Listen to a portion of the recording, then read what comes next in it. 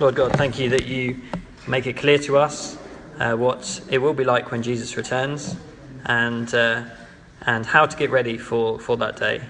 So thank you that you make it clear in your words, and I pray that we would be ready to listen as we come to your word this evening. Amen. Amen.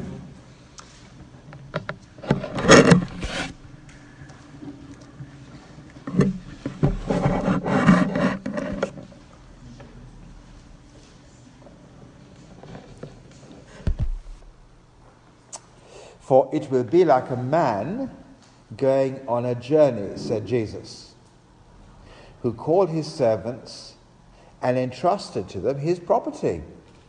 To one he gave 5 talents, to another 2, to another 1, to each according to his ability. Then he went away. He who had received the 5 talents went at once and traded with them and made 5 talents more. So also he who had the 2 talents made 2 talents more. But he who received the 1 talent went and dug in the ground and hid his master's money. Now after a long time, the master of those servants came and settled accounts with them. And he who had received the 5 talents came forward, bringing 5 talents more, saying, Master, you delivered to me 5 talents. Here, I have made 5 talents more. His master said to him, Well done, good and faithful servant. You have been faithful over a little, I will set you over much. Enter into the joy of your master. And he also who had the 2 talents came forward, saying, Master, you delivered to me 2 talents. Here, I have made 2 talents more. His master said to him, Well done, good and faithful servant. You have been faithful over a little. I will set you over much. Enter into the joy of your master. He also who had received the 1 talent came forward, saying, Master, I knew you to be a hard man, reaping where you did not sow and gathering where you scattered no seed. So I was afraid, and I went and hid your talent in the ground. Here, you have what is yours. But his master answered him, You wicked and slothful servant. You knew that I reap where I have not sown and gathered where I had no seed. Then you ought to have invested my money with the bankers, and at my coming I should have received what was my own with interest. So, take the talent from him and give it to the one who has 10 talents. For to everyone who has, more will be given, and he will have an abundance. But from the one who has not, even what he has will be taken away. And cast the worthless servant into the outer darkness. In that place there will be weeping and gnashing of teeth. Well, we'll press the pause button there and we'll let the children go. Right. Welcome, Charlie. Thank you, Rob, for praying. We're all here. Matthew 25 and verses 14 to 30. Let me start with the question. What would you like to achieve in life?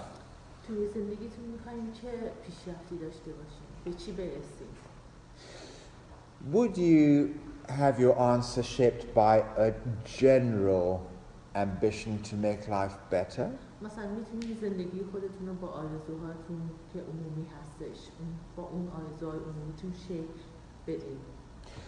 Or would your answer be shaped by a specific event?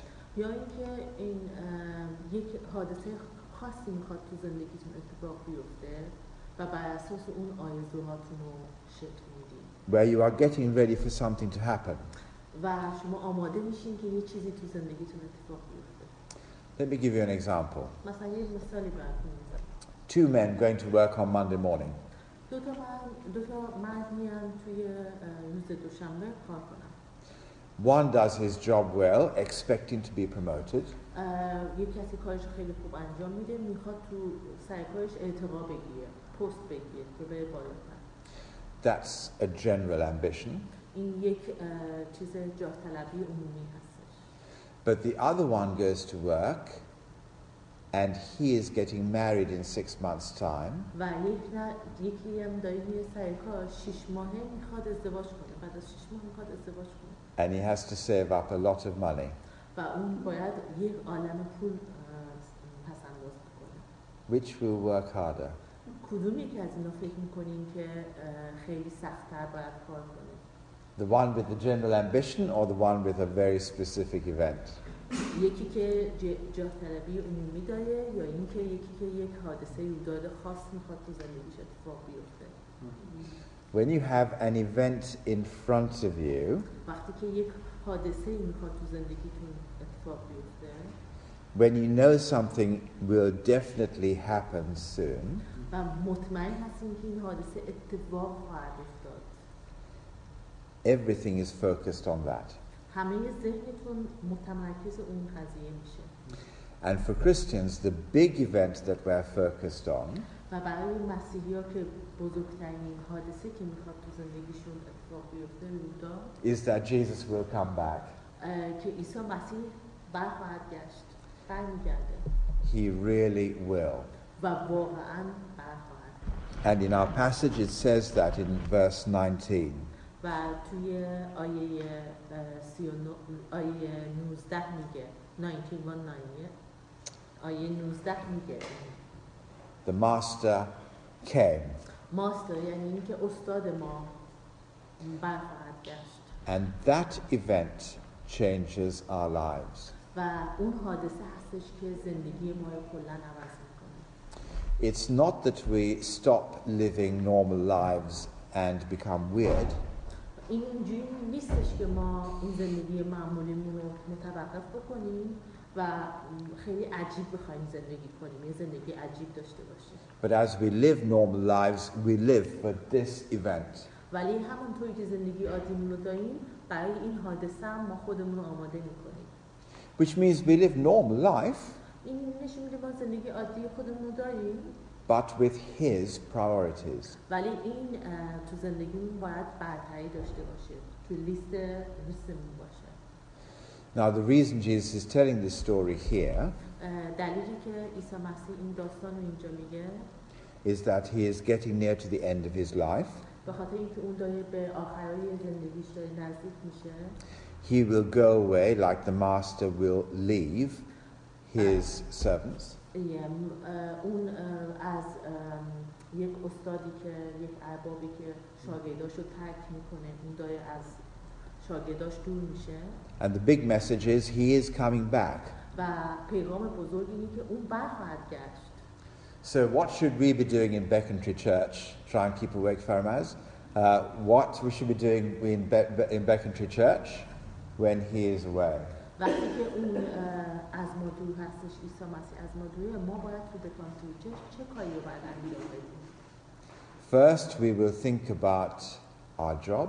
و اول ما در مورد کارمون، شغلمون باید فکر کنیم. Then we will think about God's generosity. و دوم در مورد سخاوتمندی که خداوند داره در مورد ما.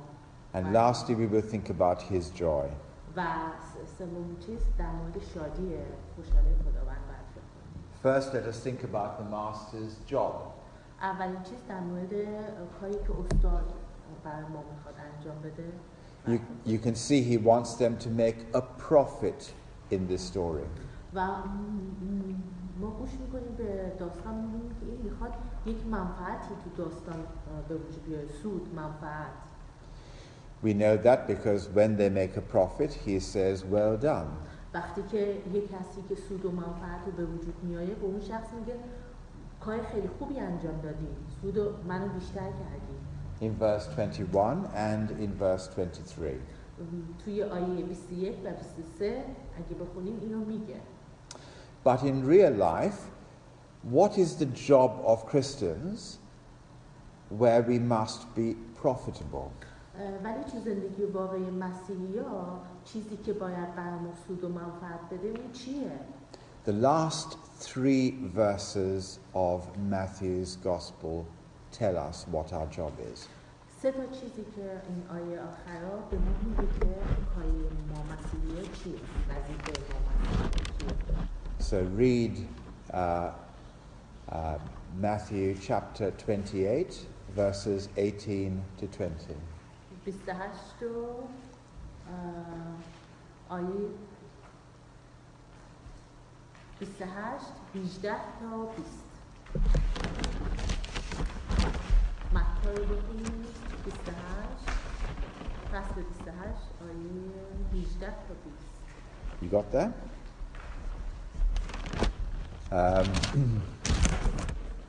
I'll read it for the tape. And Jesus came and said to them, "All authority in heaven and on earth has been given to me.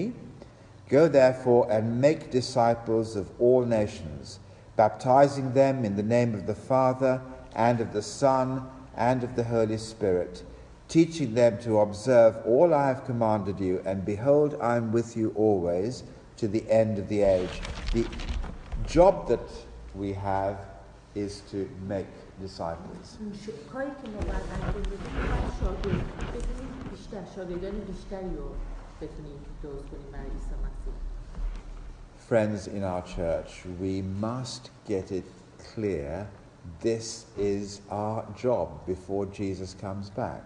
قبل از اینکه عیسی مسیح برگرده این کار اصلی ماست که بریم بیرون و شاگردان بیشتری رو درست کنیم برای عیسی مسیح.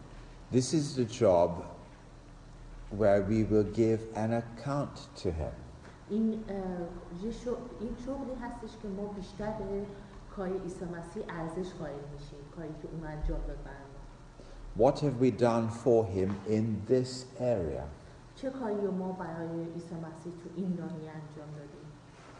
At your funeral, people will say how you have done good things in many areas.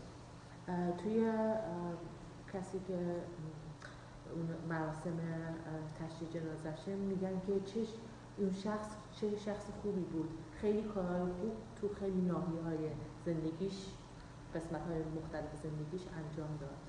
But really at your funeral, only one achievement matters. ولی توی این مراسم تشییع جنازه فقط یک مسئله هستش که مهمه. What have you done to achieve a profit in helping people to become disciples? شما چه کاری انجام دادین که باعث شد چه منفعت سودیه که باعث شده که افراد به شاگردان عیسی مسیح بشن؟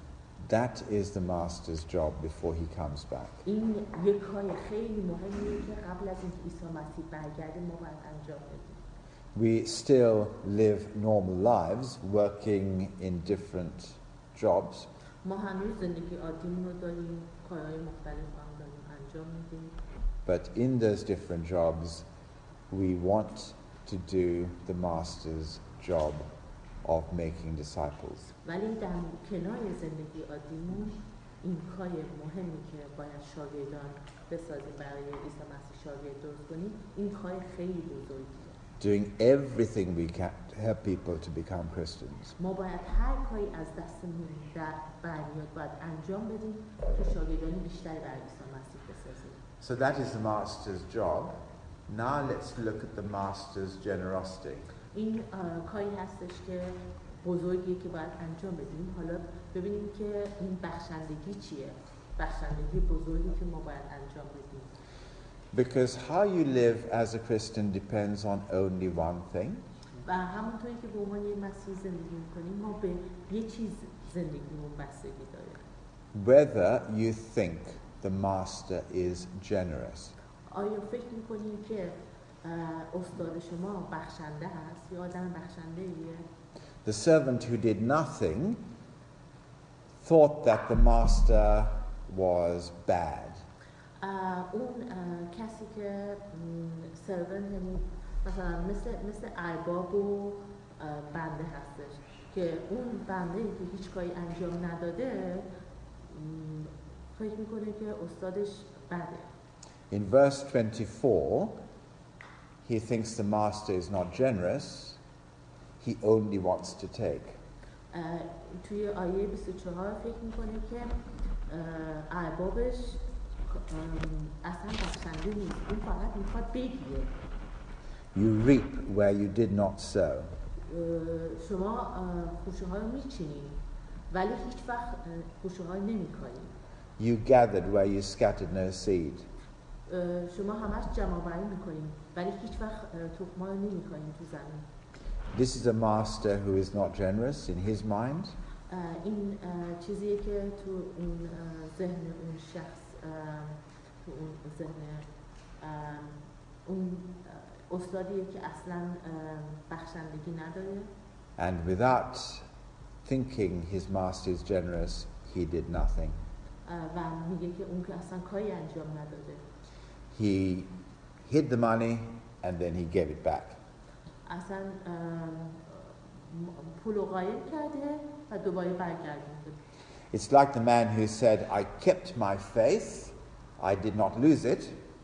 مثل مردیه که میگه که من ایمانم رو نگه داشتم از دستشم ندادم. But the truth is, he didn't make a profit with it either. ولی میگه با اون ایمانش منفعت سودی رو به وجود نیاورده. Whereas the other people have a very different view of the master. ولی افراد دیگه یک طرز تفکر دیگری از استاد دارن. The first two men think he is very generous. اون دوتا مرد اولی میگن اون خیلی آدم بخشنده‌ایه. And he is generous. و واقعا اون آدم بخشنده است. The one talent that he gave them is worth £1,000,000. این استعدادی که بهشون داده این 1,000,000 پوند ارزش داره. I think in the Farsi Bible it talks about a bag of gold. فکر می‌کنم توی کتاب انجیل فارسی در مورد یک کیسه طلا داره صحبت می‌کنه. 1,000,000 means a very big bag of gold. یعنی 1,000,000 پوند یک کیسه خیلی بزرگ طلاست. In English Bible the word is 1 talent. توی کتاب انگلیسی یک معنیش یک استعداده. Therefore to give away 5 talents is to be very generous. یعنی کسی که واقعا 5 تا استعداد رو بده خیلی دیگه اون شخص بخشنده است. They think he has been very generous, and he certainly as a master gives more than most people would give their servants. اون به عنوان یه استاد خیلی بیشتر از اونی که اونای دیگه افراد دیگه باید بدن اون داده به پایین ترهای خودش، به اونایی که پایین تر از خودش خدمتکاراش. The question is, what exactly is he giving people? اصلا سوال ما اینجوری اصلا اون چی میده؟ چی میده به اونایی که پایین تر از خودش خدمتکاراش؟ People say that he is giving people different abilities, different skills, different gifts. اون میگه که بعضی مردم فکر میکنن که استعدادهای مختلف، توانایی‌های مختلف، مهارت‌های مختلف میاد به افراد میده. Some people have many gifts and some people have few. بعضی افراد یه هدیه‌های کمی از خداوند دارن، بعضی افراد هدیه‌های زیادی از خداوند دارن. But I don't think that is actually what it says. ولی این چیزی نیستش که توی بایبل منظورشه. Because he gives to each person according to what gifts they have already in verse 15. و این به هر شخصی اون چیزی که مقرر شده میده. They already have abilities, they are different. اونا استعداد دارن و با هم دیگه مختلف هستن از نظر استعداد. So what he is giving them is something that is different to an ability. اون چیزی که بهشون میده اصلا فرق میکنه با اون قابلیتی که اونا دارن. What he is giving each servant is the gospel. اون چیزی که به تک تک افراد میده اون خدمتکاراش اون کتاب انجیل هستش. And what the gospel is news that God is generous. این انجیل هم کتاب انجیل هم یک بخشندگی خداوند. The message about Jesus is simply that God is generous to you. این پیغامی که عیسی مسیح داره اینه که خداوند خیلی بخشنده است به شما. He has given his life to pay for you to come out of death. اصلا اون زندگیشو داده برای شما مرده که شما از این بدهکاری‌ها بیاین بیرون. So you can live for him. شما میتونین برای اون زندگی بکنین. In the old days, there used to be slave markets. اصلا روزای قدیم گذشته‌ها قبلا یک بازاری بود که اونجا برده‌ها می‌فروختن. برده بود. Slaves would be for sale. انسان‌ها برده بودن و اونها همدیگر می‌فروختن، خرید و فروش می‌کردن. Think of yourself in that position. شما فکر کنید که تو اون حالت شما یه برده هستید. And a master can come and buy you and abuse you and maybe even kill you. بعضی اربابا میان شما رو میخرن، ازتون سوء استفاده میکنن، حتی امکان داره شما رو هم بکشن. But the Bible tells us that Jesus is like the man who comes into the slave market. و توی کتاب انجیل میگه که عیسی مسیح مثل کسی هستش که اومد تو بازار بردهداری And he pays top price for you. و اون بالاترین قیمت برای همه ما پرداخت کرد. The value of his life he pays for you. اون ارزشی که زندگیش داشت برای همه ما پرداخت کرد. To buy you out of slavery to those masters. اینکه اون ما رو از اون بردگی نجات داد. And to set you free to serve him. و ما رو آزاد کرد و ما میتونیم اونو در اون خدمت بکنیم. He is a very generous master to do that. بس اون یک ارباب خیلی خیلی بخشنده‌ایه که این کار انجام داده. And it's even more than that if you look at verse 14. اگه نگاه بکنیم به آیه 40 He may be calling people his servants. شاید اون مردم خودش رو چیز میگه که اونا خدمتکارای من هستن. But if you look at verse 14, he is giving them his property. ولی نگاه کنیم این آیه میگه که اون حتی اون تمام چیزایی که مثلا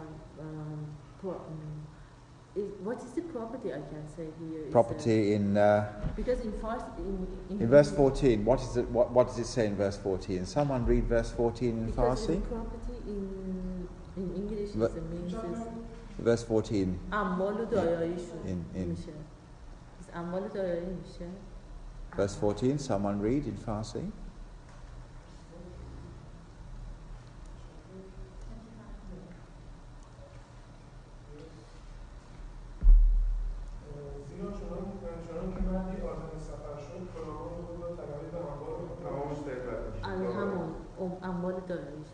You understand? Yeah. Good. Okay.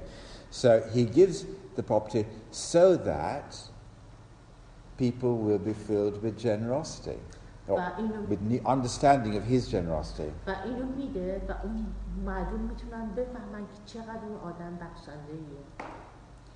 So what they will be talking to people about is the great generosity they have been given. واقعا این یک بخشندگی خیلی بزرگی هستش که خداوند به مردمش داده. Wanting them to come to the master and experience it too. و از ناخواسته که بیان به طرف استاد و اینو تجربه کنن. Yeah. So you can tell that they are excited that the master is generous. و این نشون میده که چقدر استادشون چقدر خوشحال هستش، هیجان داره که بخشندگی داره به افراد پایین‌تر از خودش. Because they straight away rush to do work with what he has given. خاطر اینکه همشون هیجان زده هستن که اون کاری که اون ازشون میخواد زودتر انجام بدن. In verse 16 and verse 17, از آیه 16 و 17 they went at once and used their talents. و بلافاصله میخوان اون چیزی که بهشون داده شده زود استفاده کنن، زود به کار بگیرن. I want to suggest that the 5-talent man is the one who understood about God's generosity the most. ببینید اون کسی که استعداد داره 5 تا استعدادی که میخواد تمام اون بخشندگی که خداوند داره استفاده کنه. Maybe he has understood how big God's generosity is from the Bible. شاید هم از کتاب انجیل درک کرده که چقدر خداوند بخشنده هستش و از اون بخشندگی خداوند میخواد استفاده کنه و تمام استعدادش رو برای خداوند بده. The 2-talent man has maybe a smaller view of God's generosity. اون کسی که مردایی که 2 تا استعداد دارن شاید اونا اون تصور بخشندگی خداوند که اینقدر بزرگه نداشته باشن زیاد. He still understands God is very generous. ولی بازم میفهمن که خداوند بخشنده است. But the 1-talent man also understands God is generous. ولی اون مردی که فقط یه دونه استعداد داشت بازم اونم میفهمه که خداوند چقدر بخشنده است. It may be less of a view of God's generosity, but it is enough. ولی امکان داره تصورش از بخشندگی خداوند کم باشه ولی بازم کافیه. But instead, he chooses to think God is not generous. ولی این میخواد فکر کنه که نه خداوند بخشنده نیست. How you think about God determines whether you will make a profit in your life. و در مورد خداوند شما چی فکر میکنید که اون میخواد تو زندگی شما سود و منفعت به وجود بیاره؟ How much you will want other people to experience his generosity as well. شما چطوری میخواین که اینو به وجود بیارید که افراد دیگه‌ای هم اینو تجربه کنن که خداوند چقدر بخشنده است؟ یعنی این تجربه رو به افراد دیگه شما بدید. And then let me say something about the master's joy. اجازه بدین که در مورد این لذتی که استاد داره من باهاتون حرف بزنم. In verse 23, آیه 23 I think there are 2 joys. 2 تا لذت هستش. The first joy is to hear one day the God of the universe saying, "Well done to you." یک لذت هستش که خداوند که تمام کهکشان‌های به وجود آورده به شما بگه واقعا کار خوبی انجام دادی. آفرین. Imagine what it is like to hear God say that to you. اصلا فکرشو بکنید که خداوندی که کهکشان‌های به وجود آورده این حرف رو به شما بخواد بزنه. You wake up every morning remembering what he said. شما هر روز از خواب پا میشین و اینو به خاطر میارین که اون به من چی گفت. Your mind will keep replaying that moment. اصلا شما همش تو ذهنتون داره تکرار میشه که خداوند بهتون چی گفت. Whatever you have achieved in life is less important. هر چیزی هم تو زندگیتون بهش رسیدین، موفقیت‌های زندگیتون برای شما ارزشش خیلی میاد پایین. But he says that you have lived your life well. ولی خداوند به شما میگه که شما زندگیتون رو خیلی خوب برای من تلاش کردین، برای من زندگیتون گذاشتین. If you've made this profit for him. اگه شما این منفعت و سود رو براش به وجود بیارید. But I think you can understand the joy of the master in another way as well. البته شما میتونین این لذتی که خداوند داره از جاهای دیگه هم اینو میتونین بفهمید. Joy, God is the happiest being in the universe. اون لذتی که خداوند داره بزرگترین لذت توی کهکشان. I know he hates suffering. من میدونم که اون از درد و رنج کشیدن رو اصلا دوست نداره، نفرت داره. But he knows how to use it. ولی اون میدونه که چطوری از اون زندگی که دردآلود باشه اونو استفاده بکنه. and he knows how to stop it و اون میدونه که چطوری اون رو متوقف بکنه and when he will stop it. و اون که اون رو متوقف خواهد کرد. Therefore, suffering never takes God's joy away from him. ولی این درد و رنج‌ها هیچ وقت این شادی خداوند رو ازش نمیگیره. And just think of this. اینو به این فکر بکنید مثلا. One day, God's level of joy will be your level of joy. یه روز فکر کنید که اون لذتی که خداوند داره با اون لذتی که شما خواهید داشت یکی میشه. You will enter into the joy of the Lord. و شما وارد خوشحالی و لذت خداوند میشید.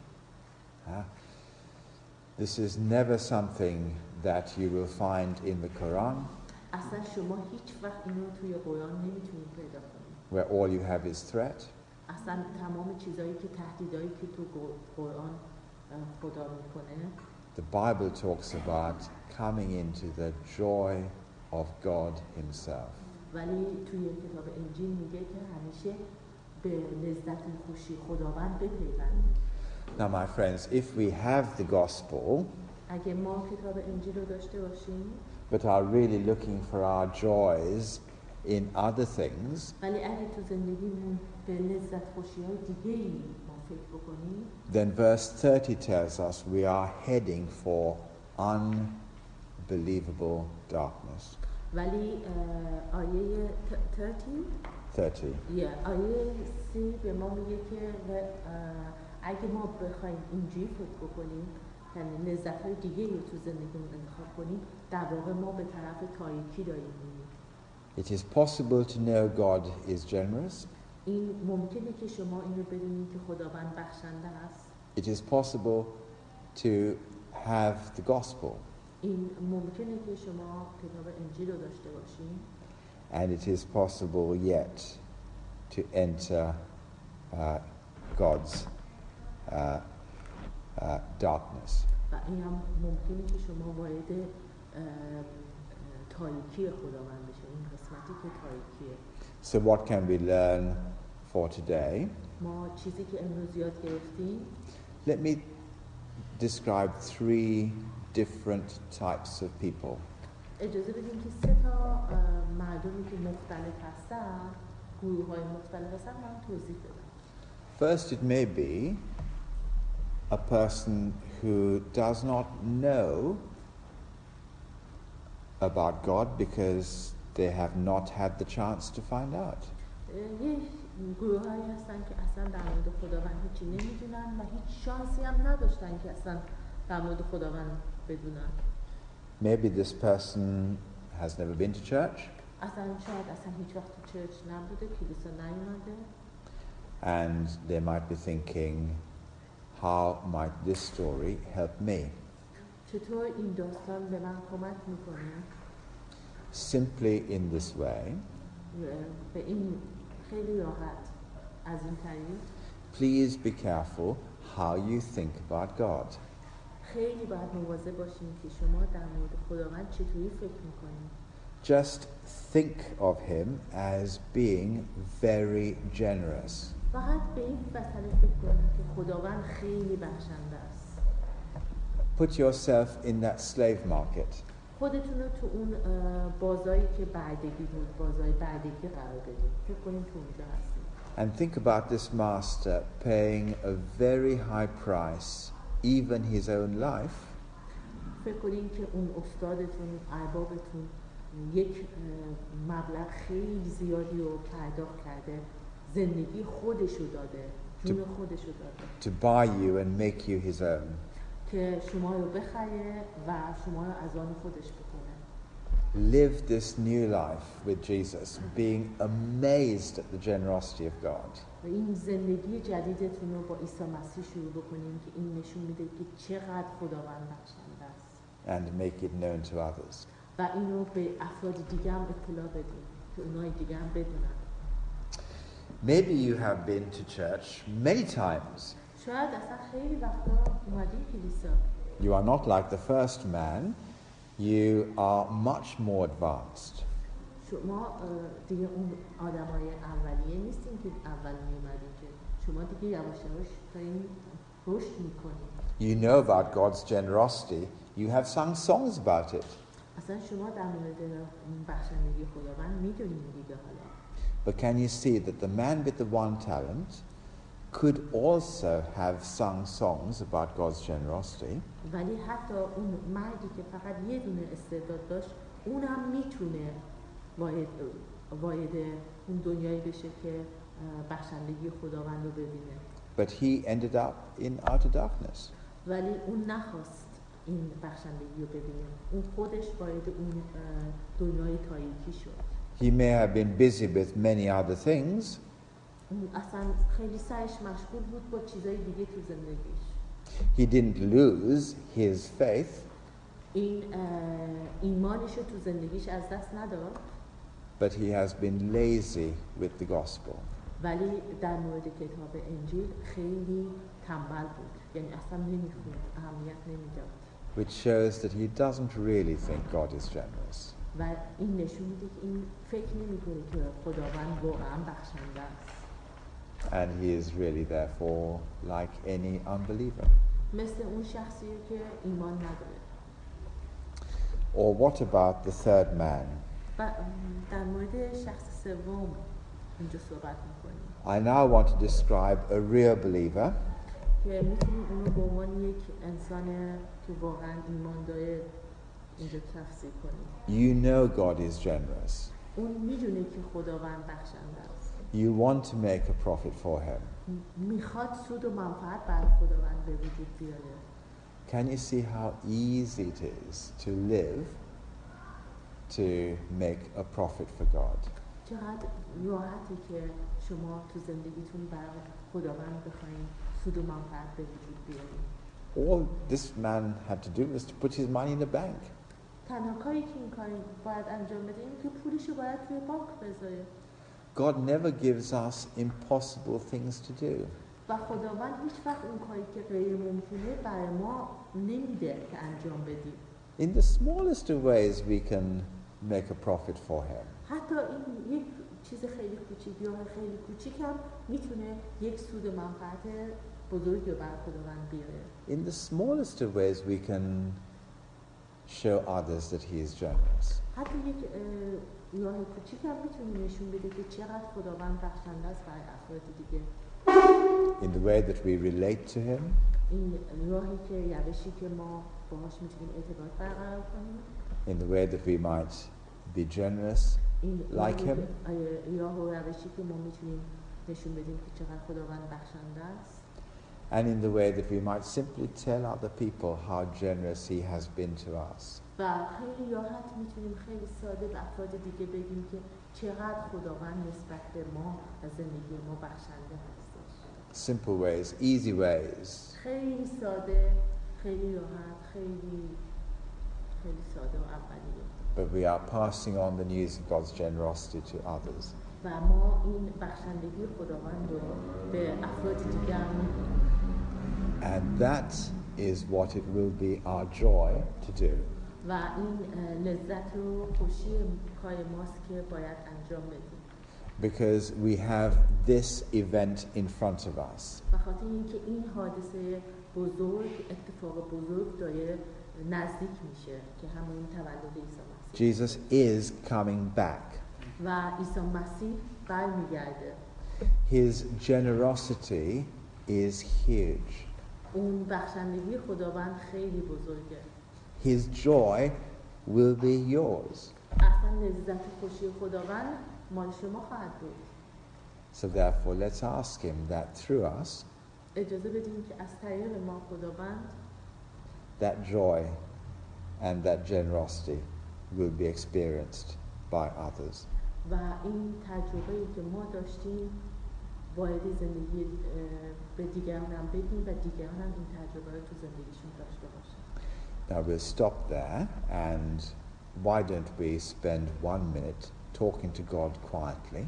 و اینجا من دیگه صحبت نمی‌کنم. هر کسی برای خودش تو قلب خودش با خداوند صحبت بکنه، شروع بکنه خودش با خداوند صحبت داشته باشه. Maybe ask God to help you to fill your mind with His generosity. از خداوند مثلا بخواید که اصلا ذهنتون رو با بخشندگی که داره پر بکنه. Maybe ask Him to get His job clear in your mind. اصلا شاید هم مثلا بخواید که ازش بگیم که کاملا اون کاری که از شما میخواد انجام بده کاملا اونو برای شما باز بکنه، روشن بکنه که چه کاری از شما میخواد انجام بده. Maybe you might ask Him to enlarge your view about His future. یا هم که از خداوند بخوایم که این چیزی که در آینده میخواد داشته باشه برای شما اونو برای شما بیشتر باز بکنه.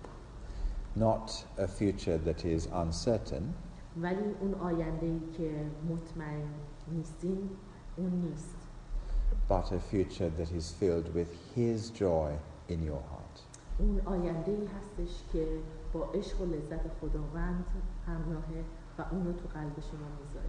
Let's pray that God will help us. 1 minute quietly, and then I will finish by praying. یک دقیقه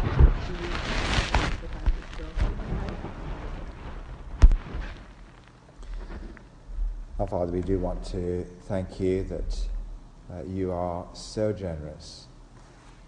پدر آسمانی ما می‌خوایم ازتون خیلی تشکر کنیم که شما خیلی بخشنده هستید. Please, if there is one thing we do next week, اون چیزی که حتی یه چیزی که ما بخوایم هفته آینده انجام بدیم help us to make that generosity known to people who do not yet know you. ما اونو به افرادی که نمیدونن، به افرادی که در مورد بخشندگی خداوند چیزی نمیدونن ما بهشون اطلاع بدیم. Even in the smallest ways, help us to do that. حتی با یه روش خیلی کوچیک هم باشه بخوایم اونو انجام بدیم. And keep us living for that future event. و به ما این قوت رو بده که برای اون حادثه‌ای که در آینده میخواد اتفاق بیفته و عیسی مسیح برگرده ما آماده بشیم. When you will return and we will be filled with your joy. وقتی که خداوند عیسی مسیح برمیگرده ما با شادی و لذت خداوند قلبمون پر میشه. Amen. آمین.